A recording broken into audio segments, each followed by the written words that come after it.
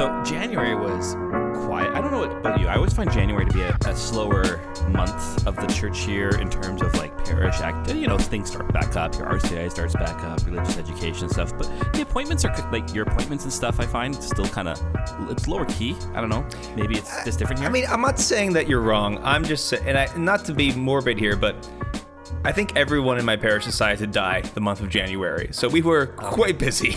Okay. I had 2 funerals in January. Yeah. I had 2 funerals this week, so. Okay. I had 1 last week. Anyway, So, for you, anyways. things are a little chill. That's nice. Yeah. It was a little chiller, which was, honestly, was much needed. And I'm starting slowly. I hope it can sustain itself. I'm getting organized. Listen to this. Work email, inbox 0. Whoa. Personal email, inbox 0. Whoa. Text messages, all red. Whoa. Twitter DMs, caught up on. Look at you. Did that all last week. Crushing Because it. if I don't, I got back to the office to literally 25 emails. I'm like, after the mail this never one day of stops. rest, The mail it never just doesn't stops. stop. But I got through about 10 of them this morning, but I haven't really been at the computer since until this. But I obviously can't answer emails during podcasting unless. Well, I mean, Can next I? time, the next session we're doing, I'm recording, so you can just answer emails while I blab on. I'm not supposed to do that. That's what I'm saying. I am aware that you do this. I allow it out of your weakness. I understand. If you hear the tapping of the keyboard people, that's Father Harrison. Yeah.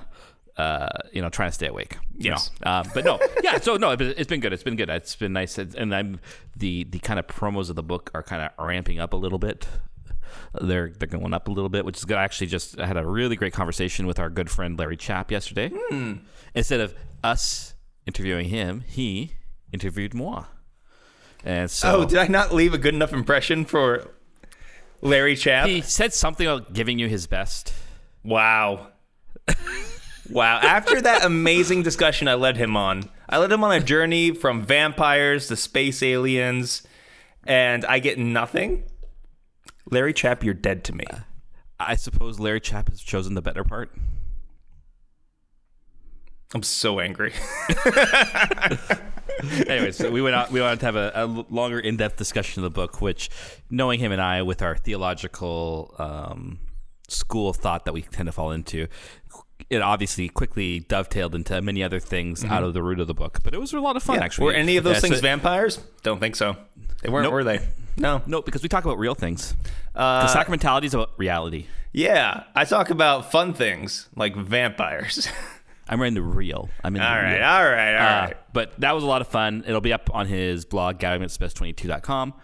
So check that out if you'd like. And I'm doing a bunch more this week, a few more next week. So it's just like, it feels weird and stuff that you're going on to all these places to talk about a thing you wrote. But it's been good. It's been good. It's been nice to get the feedback from people. And if you enjoyed the book, if I may ask one small favor, one teeny tiny favor, folks, go on to Amazon.com and leave a review. You leave reviews of podcasts, you can leave reviews of books.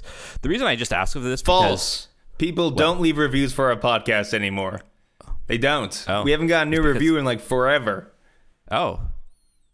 I mean, I checked like 2 weeks ago. I didn't see anything. Oh, okay. I was like, I tend not to, because you're always going to get negative reviews, and those things get to me for whatever reason. Yeah. And so I just tend to not look at the reviews too much because it just gets to me. But if you can leave a review on Amazon, the reason I just asked this is because there are other parts of the world that really depend on Amazon for books because shipping is expensive, like Canada. So the review helps the algorithm decide to send to other places and stuff like this. Gets it a bit more because Canadians want to order it, but they have to pay like $20 in shipping. So when you're paying already $30 Canadian for a book and then like $15 to $20 for shipping, that's expensive for one book. So have charity towards your neighbors to the north and your neighbors throughout the world, Americans, and leave a review of the book, please. that sounds nice. It's a nice thing to do. But yeah, that's about it. That's all I have to really say right now. I am a little rushed coming in here. I got home about 10 minutes before we started recording here. So You got home, you crushed a bag of ketchup chips, and now you're ready to go. only like half a bag. Ooh, okay, you're half ready to go. So we'll make it work. Yeah. Yes. But welcome to Clerically Speaking. I'm Father Harrison. I'm Father Anthony. One of the things that's difficult to schedule, but a delight to do for me are communion Podcasting? calls. I mean, podcasting, yes. That's both difficult to schedule and a delight to do. But another one is communion calls. So I was doing a bunch of communion calls today, and you can get all kinds of, just to connect with the people, offer them the sacrament, chat a little bit, just kind of meet all kinds of wonderful people. But sometimes you meet a 98-year-old lady who is more with it than you are, and she tells you about her mob connections, about how, once upon a time, her mom was in Florida and she didn't like where she was at. And so she calls up Uncle Johnny. Uncle Johnny not being her real uncle, someone that she met as she cut hair. That's what she did for 30 years. By the way, she's friends with the Rooneys because she cut Mrs. Rooney's hair or whatever. That's a Pittsburgh tidbit for you. And says, Uncle Johnny, my mom's really sad down in Florida. And Uncle Johnny says, well, what do you want? What do you want? I just want my mom to be happy. 2 days later, her mom shows up in Pittsburgh.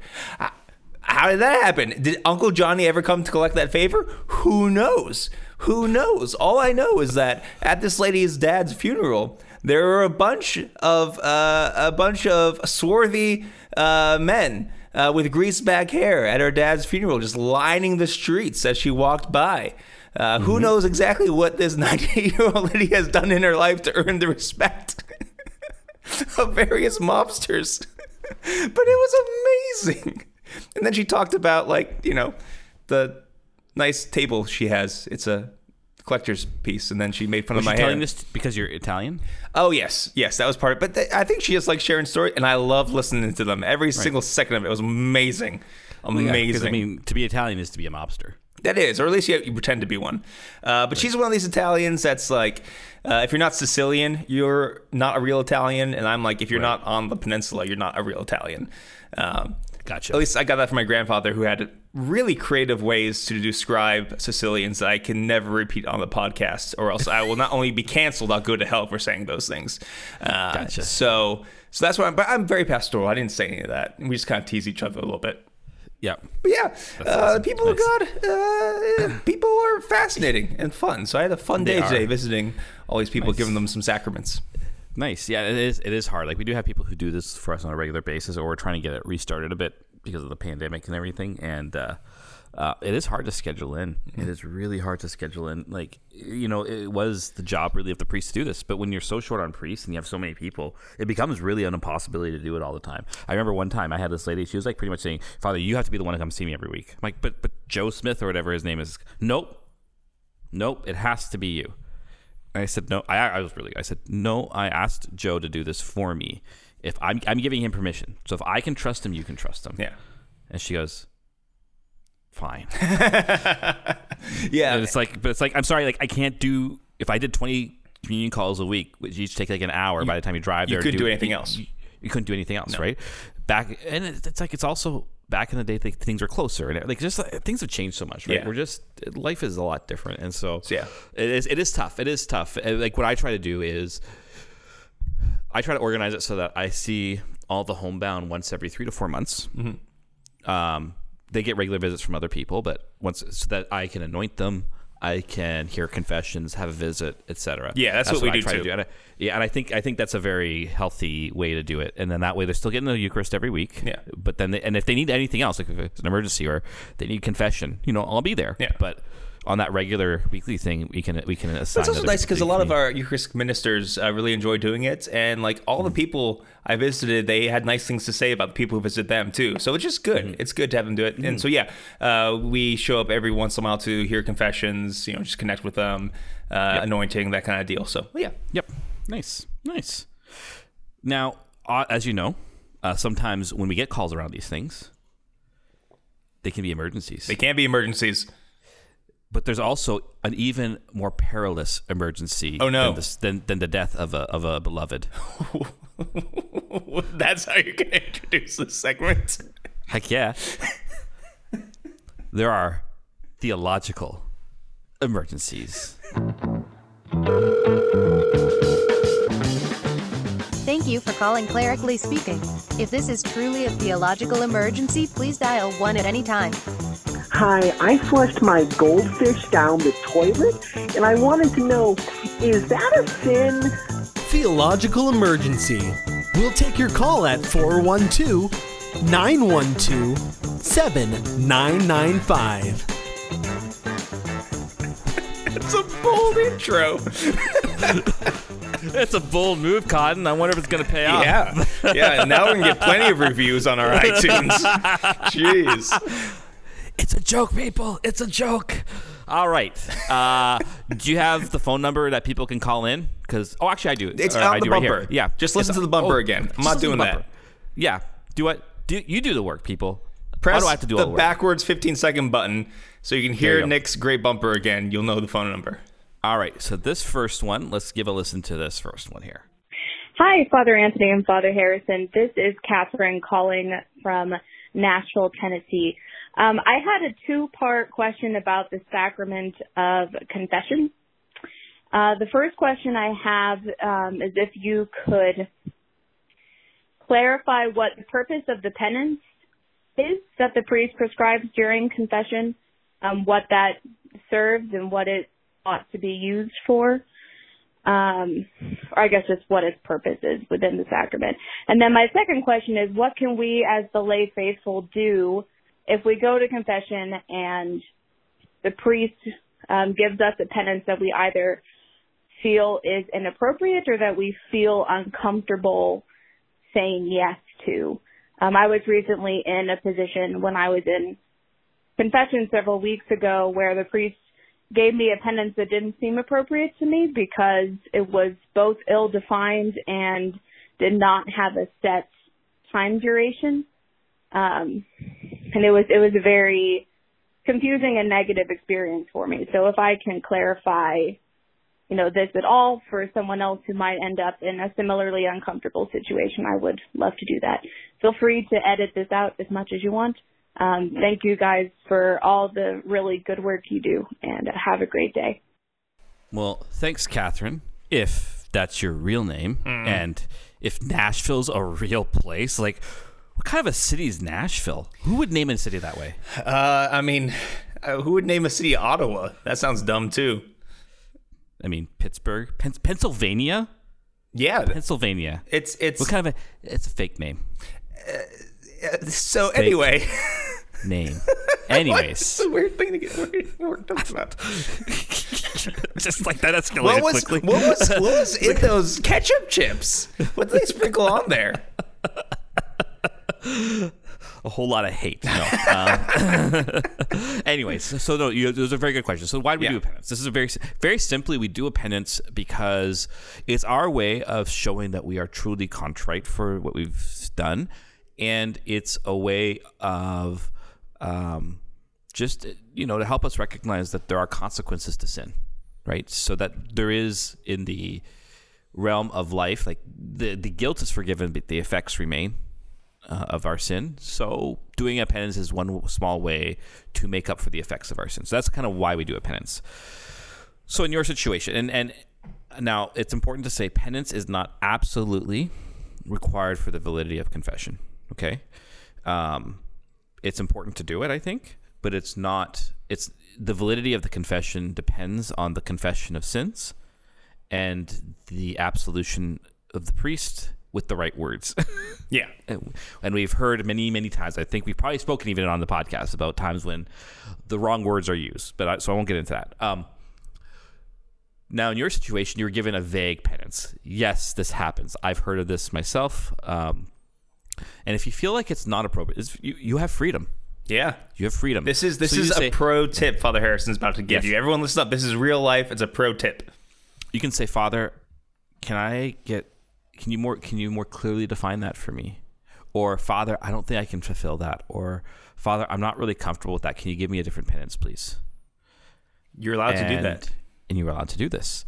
So I'll give you an example. Like, I would never give a vague penance because I've heard this too. And then, like, sometimes speaking generically, people say, Father, I went to confession and my penance was I have to love myself more. And I'm like, ugh. That's not clearly defined. I mean, it's a good idea, but it's hard for a penance. Yeah, and sometimes priests mean well, and they're trying to do something for a reason, but they forget like how you need something clear. You want to know you did your penance. Yeah. So I always like if I'm giving someone where I'm like I'm hoping they can do this. You know, I'm like, you have 10 minutes after confession to go pray in the church. Yes. Are you willing to do that? Yes. Okay, that's your penance. Yeah. Right?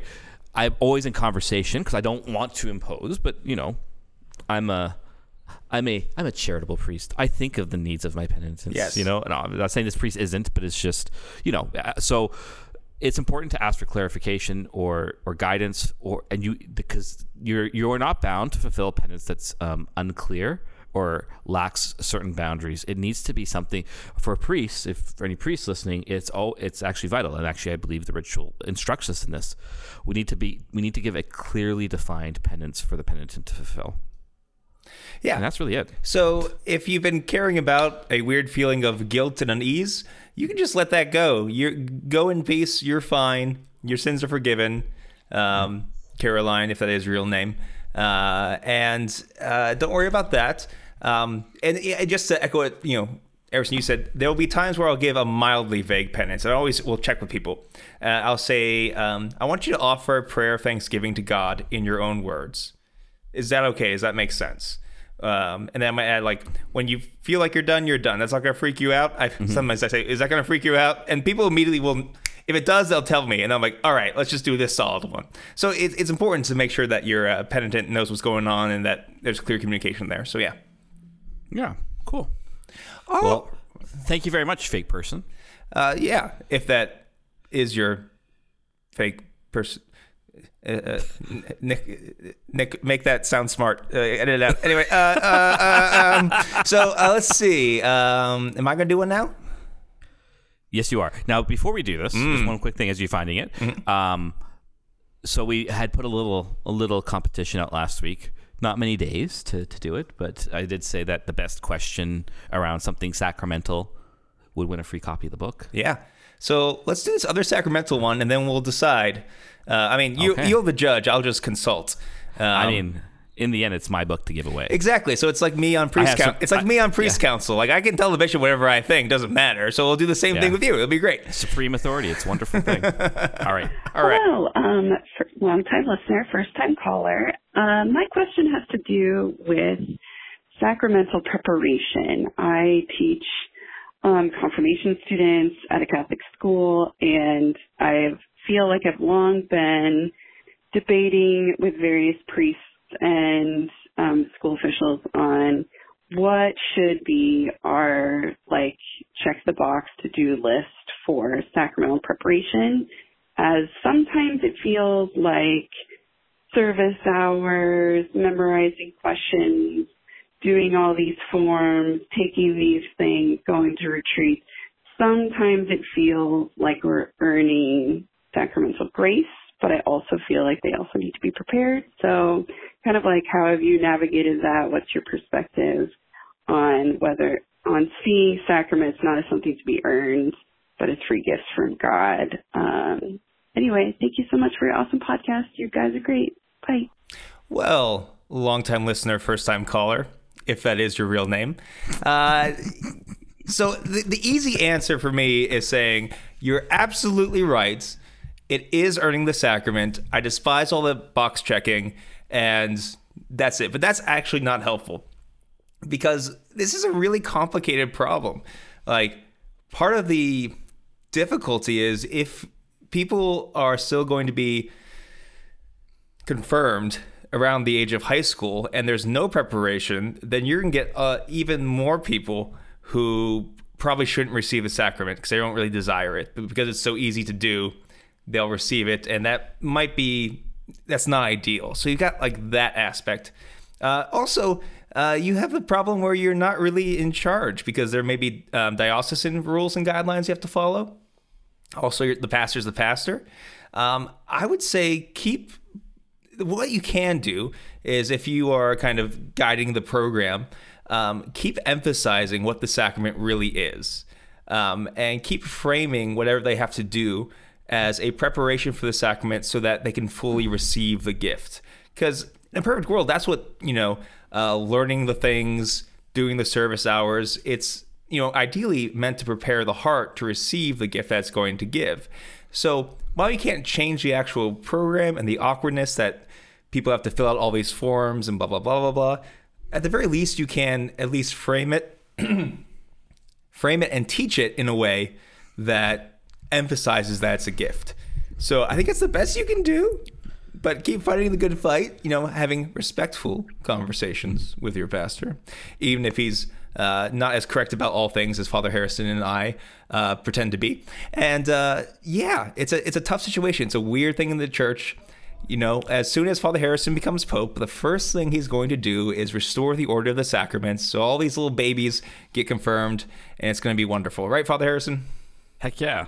It's how we're going to reunite with the East. When they see us doing this, they're going to be like, we love the Pope. Yep, exactly. Yep. So vote for Pope Harrison. Vote Pope Harrison. 4 more years. 4 more years.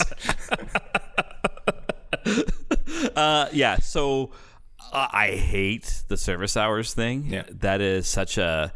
And here, again, in my diocese, and actually more and more dioceses in Canada, we do the restored order, at least so like you're 7 or 8 when you're doing confirmation here, right? Because you do it before you receive First Communion, because that's the way God intended things. That's how the order of sacraments has been since the first days of the church. So why would you flip it around? It doesn't make any sense. And you're right about, yes, it is a free gift, but at the same time, I always have to remember, there is preparation. It's like saying, I'm going to get married to this person. Oh, who are they? Oh, I don't really know. I haven't really spent time with them, but it's a free gift. If there's no preparation, it's going to fall apart, right? Yeah. I ordered her from Russia. She actually wasn't free, but it's going to happen. No worries. Exactly. So you always prepare for things you love. Now, sacramental prep's the tough thing because it's a balance, and I think ideally, and I've given permission to parents in my own parish, where if you're a practicing Catholic and you want to prepare your kids on your own at home, I say, go nuts, please. We offer sacramental prep for families where that may not be the case. They don't feel comfortable with it, etc. And I think we need to be doing more to prepare families to be doing this, because for just a variety of reasons. I think it actually helps instill the faith more, makes it more natural at home, and so on and so forth. And then that preparation comes from a place of love and seen as a gift. You see, I think that's the thing. We need to order preparation towards love. And when you order preparation towards love, it is seen that you're preparing yourself to receive a great gift. So anything that gets in the way of that sense, I think is really difficult and shouldn't happen. The paperwork is absolutely necessary because we need to make sure you are confirmed, are baptized. We actually have to make sure of these things. Those are important things and because we need to know where do we need to send the confirmation records and stuff. So there are boring things that need to happen no matter what. But preparation always should be seen through the lens of gift. And if we can order things more that way, I think preparation also feels like less programmatic and more as an opportunity of journeying towards intimacy with the love of God, which is Father, Son, and Holy Spirit. Oh yeah, we have to decide. We have to give a book away. So let me I'll offer you my thoughts, and then you can do with those thoughts what you will. So Caroline, if that is a real name, Catherine, Caroline, Sienna, Carmen, whatever. She brought up the question about confession. And that gave us the opportunity to give people the pro tip about asking the priest to modify your penance. Not 3 Hail Marys, Father. That's too many. How about 2? Yeah. Mm-hmm. It's not a good negotiation, though, folks, either. It's not like it's just, I really can't fulfill this for these reasons. Right. Yeah. That's pretty good. Also... Anonymous gave us a chance to talk about the restoration of the Order of the Sacraments, which is something that we love to talk about and harp on. So those are 2 great contenders for a free book. So what you're saying is, what you're doing is you're positioning yourself so that you look right no matter what I say. Oh, absolutely. Oh, yeah. All right. We're going to go with Catherine. All right. It's her real name. If it's her real name, we'll find out when she emails us with her mailing address. Well, she doesn't need to give her your name, just the address.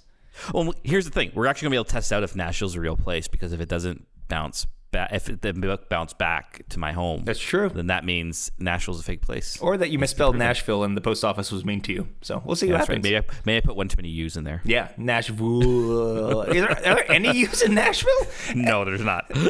Those Canadians want to put U's everywhere. Just put U's in words in cooler and all, whatever. But congratulations on your free book. Yeah, awesome. Wait, congrats. And yeah, as always, please give us a call and leave your theological emergency for us to answer today. So let's get into some presbyteral exhortations. And now it is time for presbyteral exhortations. Oh, yes. Quite good, quite good. Indubitably. I bet they can't wait to learn. They're gonna learn so much. It's my favorite part. It's the best part. Yes, quite. Yes, right. Get back to what we're good at. Nick, here's All some right. ASMR for you. Ooh, did you like that? Did you like that, Producer Nick? Hey, Producer Nick. Oh, I didn't like that.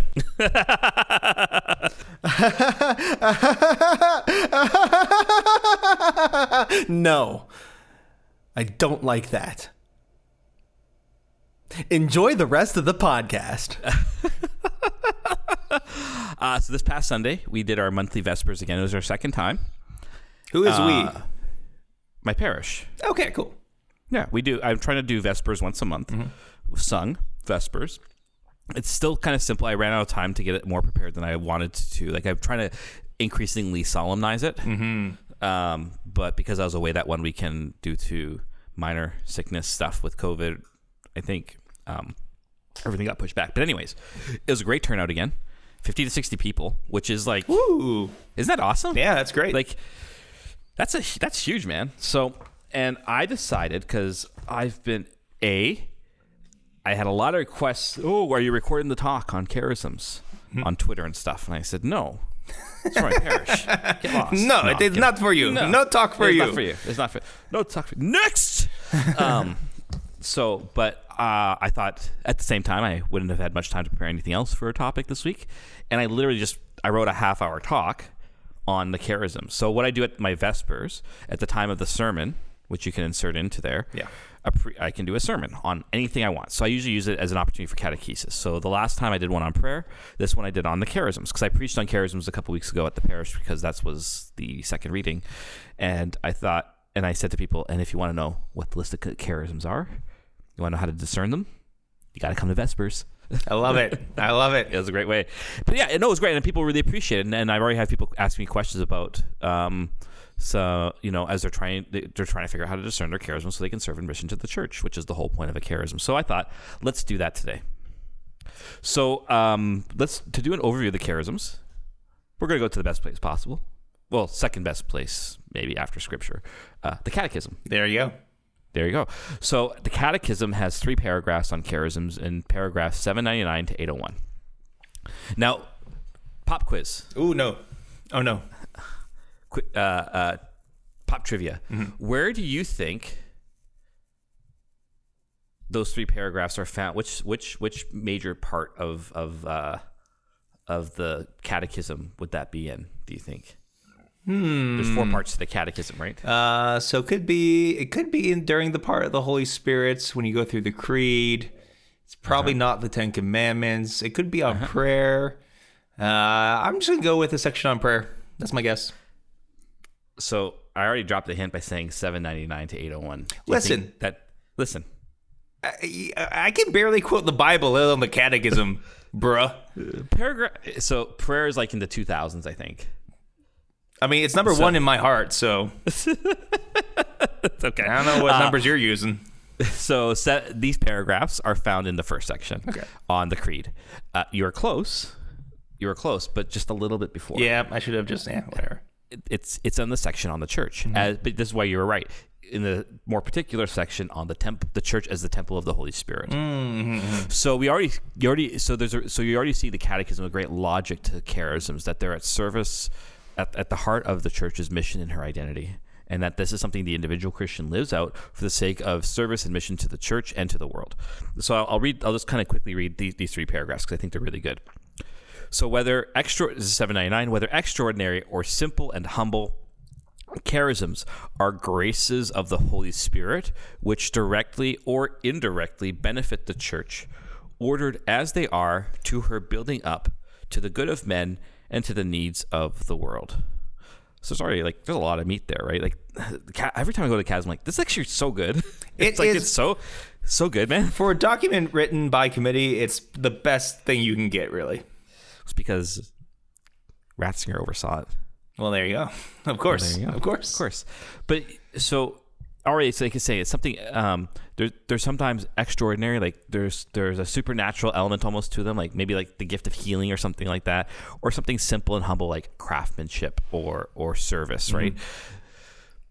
But the one thing it doesn't say here, and I think is true, I think everyone does have charisms. Everyone's got at least one charism, because they're that particular manifestation of our Christian faith and through baptism. But they directly or indirectly benefit the church, ordered to her building up. So like building up the church. Charisms exist for this purpose and but also to the needs of the world, because that's really the church. What is the need of the world's salvation, and that's what the church exists for. Yeah. So charisms are ordered towards all these things. The next part, number 800, says charisms are to be accepted with gratitude by the person who receives them, and by all members of the church as well. They are wonderfully rich grace for the apostolic vitality and holiness of the entire body of Christ, provided they really are genuine gifts of the Holy Spirit and are used in full conformity with authentic promptings of the same Spirit, that is, in keeping with charity, the true measure of all charisms. Mm-hmm. Any thoughts or comments on that one? Yeah, I mean, the first thing is it's very fallen humanity's nature to be jealous of other people's gifts. But when the Christian sees a gift in another, he or she rejoices because their gift is good for the entire church. One, it's just good that person's been blessed with something, but also that blessing is not for them. It's for the building up of the church. That's why I decided to do a podcast with Father Harrison, because he reads more books than me, and that is delightful. It's a delightful gift that I have from Father Harrison. That's the first thing. The second thing is, I think that measure of charity, the test of charity, is a really good one, because it can be very easy. If you have a gift, it's a kind of power in the sense that it helps you do a thing. I don't want to make it sound like a superpower, because that gets all goofy, but it helps you accomplish something. And when you have that ability to accomplish something, it can become a prideful thing. It can be used poorly. It can be used against people. I'm thinking about if you have a certain charism for preaching, that can be great help to the church, or you can use it just to build up your own ego and preach heresy and all this bad stuff. Which in that case, it even kind of cease to be a charism, because the gift of love, charity, is the measure of all charisms, and I like that. This is done in love. Those are my thoughts. Yeah, and I think especially this rejoicing in the gifts of others, which means the other little take I take with this is that means you don't have to do everything. Right. As a priest, Isn't I'm trying nice? to embrace this more and more. Like, okay, what are my charisms and gifts? Now, we do have, here's the interesting thing is some charisms are given by virtue of office or state in life. Yes. Right? So we, by virtue of our ordination, have the charisms of preaching, teaching, administration, and, Sanctifying. Sanctifying, thank you. Sanctification, yes. These are charisms that are given to us by virtue of our ordination. Father Anthony, how good are you at administration? I mean, let's be real honest. I really haven't done any. I've been a parochial vicar, That's fair. I really haven't administrated. I suspect it would be a more difficult thing given my natural tendencies and abilities. How are you at... Yeah. Okay. Yes. I was just. I mean, did I forget to eat? I mean, for example, did I have RCIA the other night? I forgot to add one group of people to the email list, and they missed RCIA because of that. Did that happen? Right. Maybe it happened. Maybe. Whom's to say? Who can say? Does that bode well for my future administrative abilities? Doesn't sound like it. Doesn't sound great. But the beauty is, this is the best part of it all, is. The charism works not because of our weakness, but this often through it or despite it or whatever, right? So, or around it. So like you could have the most boring preacher in the world preaching, but the Holy Spirit's still at work through that preaching. Yeah. And that's the whole point of a charism. It's not dependent on our own abilities. But it's also like that freeing thing of, okay, I recognize, for example, I have the gift of administration in my life by virtue of my ordination. And interestingly, I think I've brought it up on the podcast before. It's something Bishop McKeag really brought out at our priest retreat, which is this notion that governance or administration in the life of the church for priests is around the notion of charism. It's our job to order charisms for the good of the church, which is very much in this kind of sacramental worldview mentality, which I'm like really digging right now. It's been hanging with me since the retreat, which is why I've kind of been researching this and thinking about it more. So that's really where administration is meant to fall. And that, you know, we listen to the Holy Spirit in prayer, and we kind of listen to and we discern his works in people so we can order those gifts. But it also means like I do not have the gift of craftsmanship 100%, which means I suck at everything to do with maintenance. Okay. I do not have that gift. Yeah. There's like that holy envy of like, I wish I could do that because I really see its value, and I wish I could understand these things, but I don't. But I don't envy it in that deeper sense of, why don't I have this gift? I rejoice in the fact that someone else has it. And so what the catechism's getting at here is this notion that charisms are meant to build up the church's communion. I have these charisms, you have those charisms, and we bring them together for the sake of the common mission of the church. When you can start to order charisms this way, people will say no to certain things. They won't take up certain things because it's not their charism, but they will take up other things because it is their charism. And it just orders things so much better. And people are alive. Like, you feel more alive when you're living out of your charism. Question. Yes. This seems like just a very difficult way to organize a church, Father Harrison. Like, why put all these different charisms and different people and spread them out like that? Why can't you have some dude or some lady who's got all the charisms and they just take care of everything? That seems simpler. That seems safer. Why don't we just do that? Why didn't God do that? Because we're neglecting the personal element of faith. What? And that the church's very nature is communion, which means a unity in difference. And so it becomes the proper mode and expression of the nature of the church. Okay, but you're saying that I'm going to have to like talk to other people, maybe have tensions and arguments with other people, and end up still loving them and stuff. That seems very annoying. Welcome to the cross. Oh. Which is the fruit and the place where the power of charisms flow from. Huh. Okay. Yes. All right, you've convinced me. Good. All right. The third paragraph quickly is in this sense that discernment of charisms is always necessary. Always necessary. No charism, though, is exempt from being referred and submitted to the church's shepherds. Their office is not indeed to extinguish the spirit, but to test all things and hold fast to what is good, so that all the diverse and complementary charisms work together for the common good. This is really important, folks, because as you know, Father Anthony, a lot of people say, well, I have this charism. This is what I think. Me. When someone's using the I too much in their discernment of charisms, it's usually a bad sign. And as priests, especially as pastors, we share in the bishop's role of shepherding, and so we share also in that work of discernment. And so if you know, let's say you're teaching something and you're really not a good teacher, and the priest says this is not your charism, we shouldn't take offense at that. It's okay.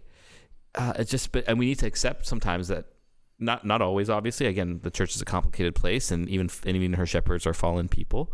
But that we need to submit to the church's authority and discernment, because that's what that authority exists for, is to discern the works of the Spirit. And that it's always necessary to discern these things, so that, because what happens often is people place their own sense of mission ahead of the church's authority, which is shared by the bishops.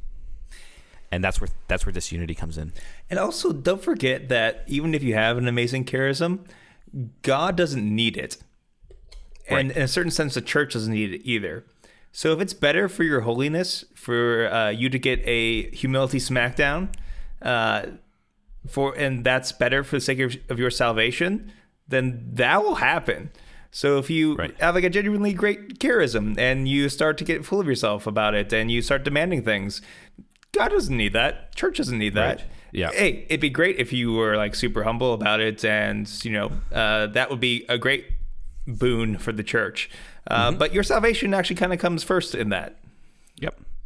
Yep, exactly. So just recognize like discernment is not a individualized or overly subjective thing. It's actually quite a public thing done in concert with the church's offices, which already have the charisms to help discern through this, and in concert with scripture and tradition. Yeah. So, I mean, it can be something as practical as like, let's say that you have the charism of spiritual watercoloring, and you're just really good at helping people spiritually watercolor in a kind of way of Lectio Divina. You're just kind of painting out what you read from scriptures, and it's beautiful. It's amazing. It's freeing. Okay.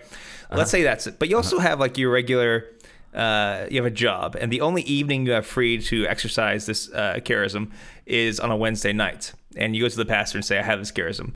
The pastor's like, well, Wednesday night we've got RCIA. All of our rooms are booked with CCD. And then also the Ladies Guild is meeting. We just don't have space or room for this, so we can't do it. Like discernment can be as practical as that. Yes. As simple as like, no. I mean, if you had another night to do it, maybe we could set up a room and some, easels and some watercolors for you. But we just don't on that day. Yeah. Amen. Exactly. And so we need to trust those judgments sometimes. It's why, like, I know what my charisms are, and I know teaching is one. It's been confirmed so many times through, like, even like, different bishops and priests and people in my life. I know this is my charism, and I'll give people some tips on how you can discern that in a second. But charism doesn't mean I do it 100% all the time. Right. This is, I think, the key thing. But it becomes a source out of which I live my life, and it flows from. But I also have to do that in concert with the larger needs of the church, and recognize sometimes God wants me to limit the use of my charism or something like that for the sake of another good. So what are the charisms? And here's the thing: the Catechism gives no list. There are some lists in Scripture from different writings of Paul. There is no definitive magisterial authority on this, but I think the tradition has given us a very healthy thing that we can summarize. Mm-hmm. Are you ready for the list? I love lists. Good. I love them. Because I've got a list of 25. Top 25 charisms. Do like the Johnny Carson thing and just start like asking questions of what the answer would be. Anyways, all right. Yes, Johnny Carson. Sorry. He was a person. Yes. Who did lists. Well, and so was Johnny Carson like BuzzFeed? Well, he didn't do lists. Was he BuzzFeed? No, he didn't do lists. But he did this whole prediction thingy where he was describing something, and then the envelope he'd open up the envelope and use the word. Oh, because he didn't have an app. He didn't have an app to do that. That's right. He didn't have an app to do that. Then you had like David Letterman, who did his top 10 lists. Right. But I am greater than David Letterman. I'm doing 25. Wow. Because the Holy Spirit is even greater than me. Is greater than David Letterman. The Holy Spirit is greater than David Letterman. I agree. So you can get 25. Yes. Okay. You're on a roll. So can I give my list? Yeah, I'm done sidetracking you. Yeah. Thank you. Sorry. All right. I'm not defining all these, folks. You can look it up later. Administration, celibacy. Wait, time out. I have a charism for teaching. You can look this up later. Continue. Dude, you want me to read 4 pages of definitions? I chugged Do we have the time? No, we don't. And I had a lot of espresso. Trust me. Just trust me, dang it. And conscious of time, administering time, if you will, administration, celibacy, craftsmanship, discernment of spirits, encouragement, evangelization, faith, giving, healing, helper, hospitality, intercessory prayer, knowledge, leadership, missionary, mercy, music, pastoring, shepherding, prophecy, service, teaching, voluntary poverty, wisdom, writing, and public tongues and interpretation of tongues. So you may have one of those gifts. You may have many of those gifts.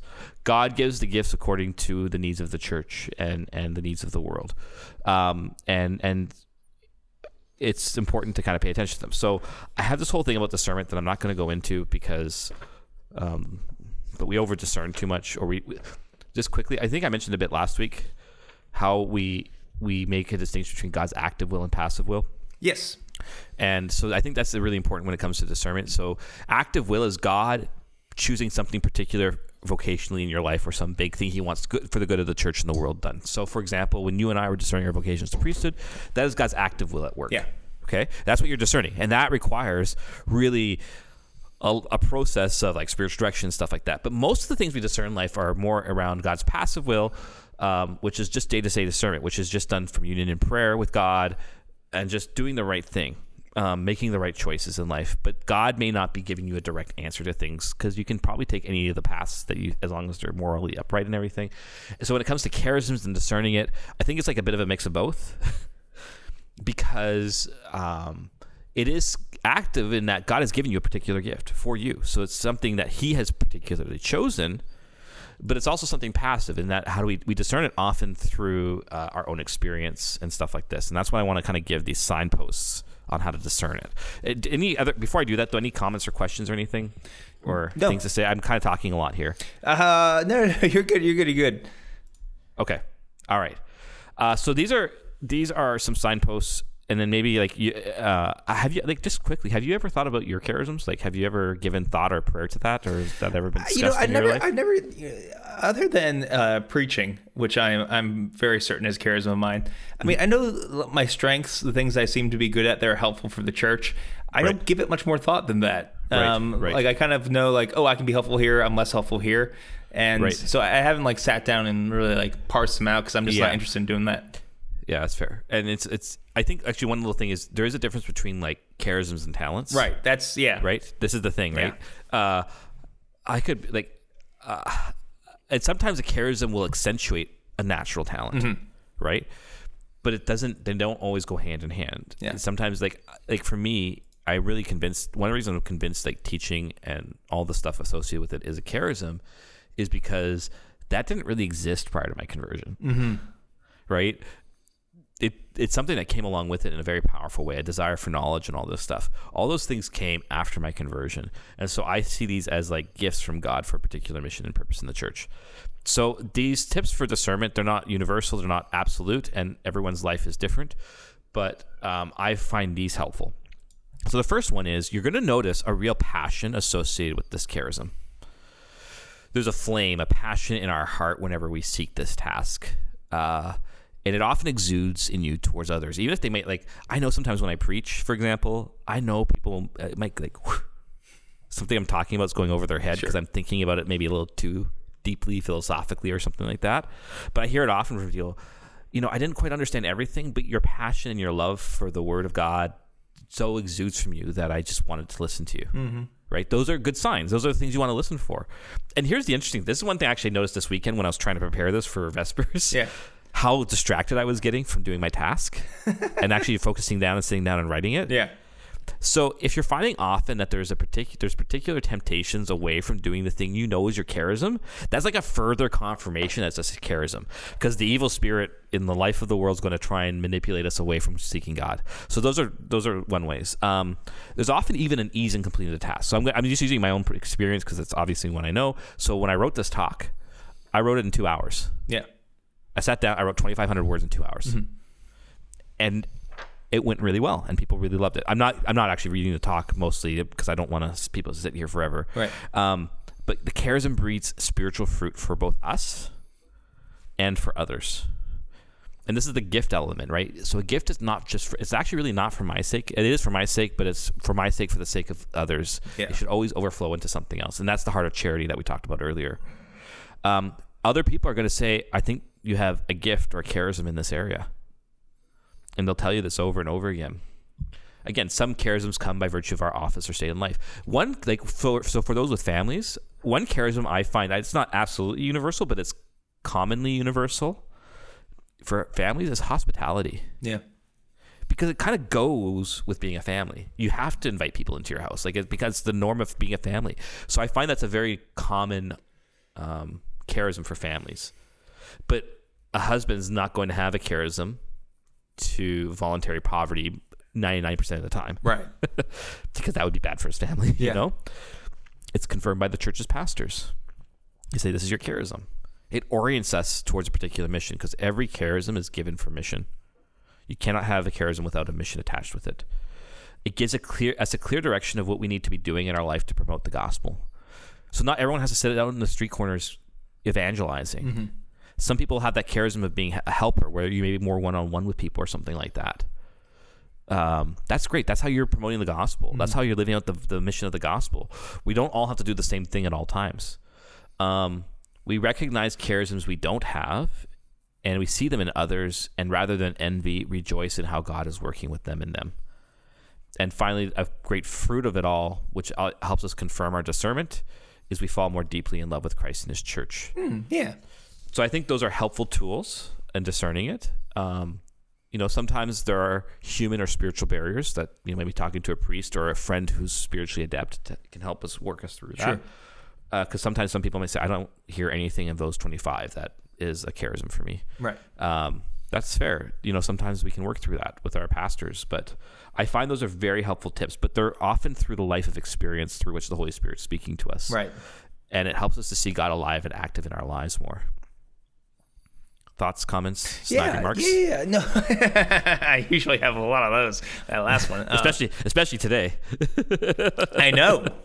I think the one that gets kind of striking me is okay.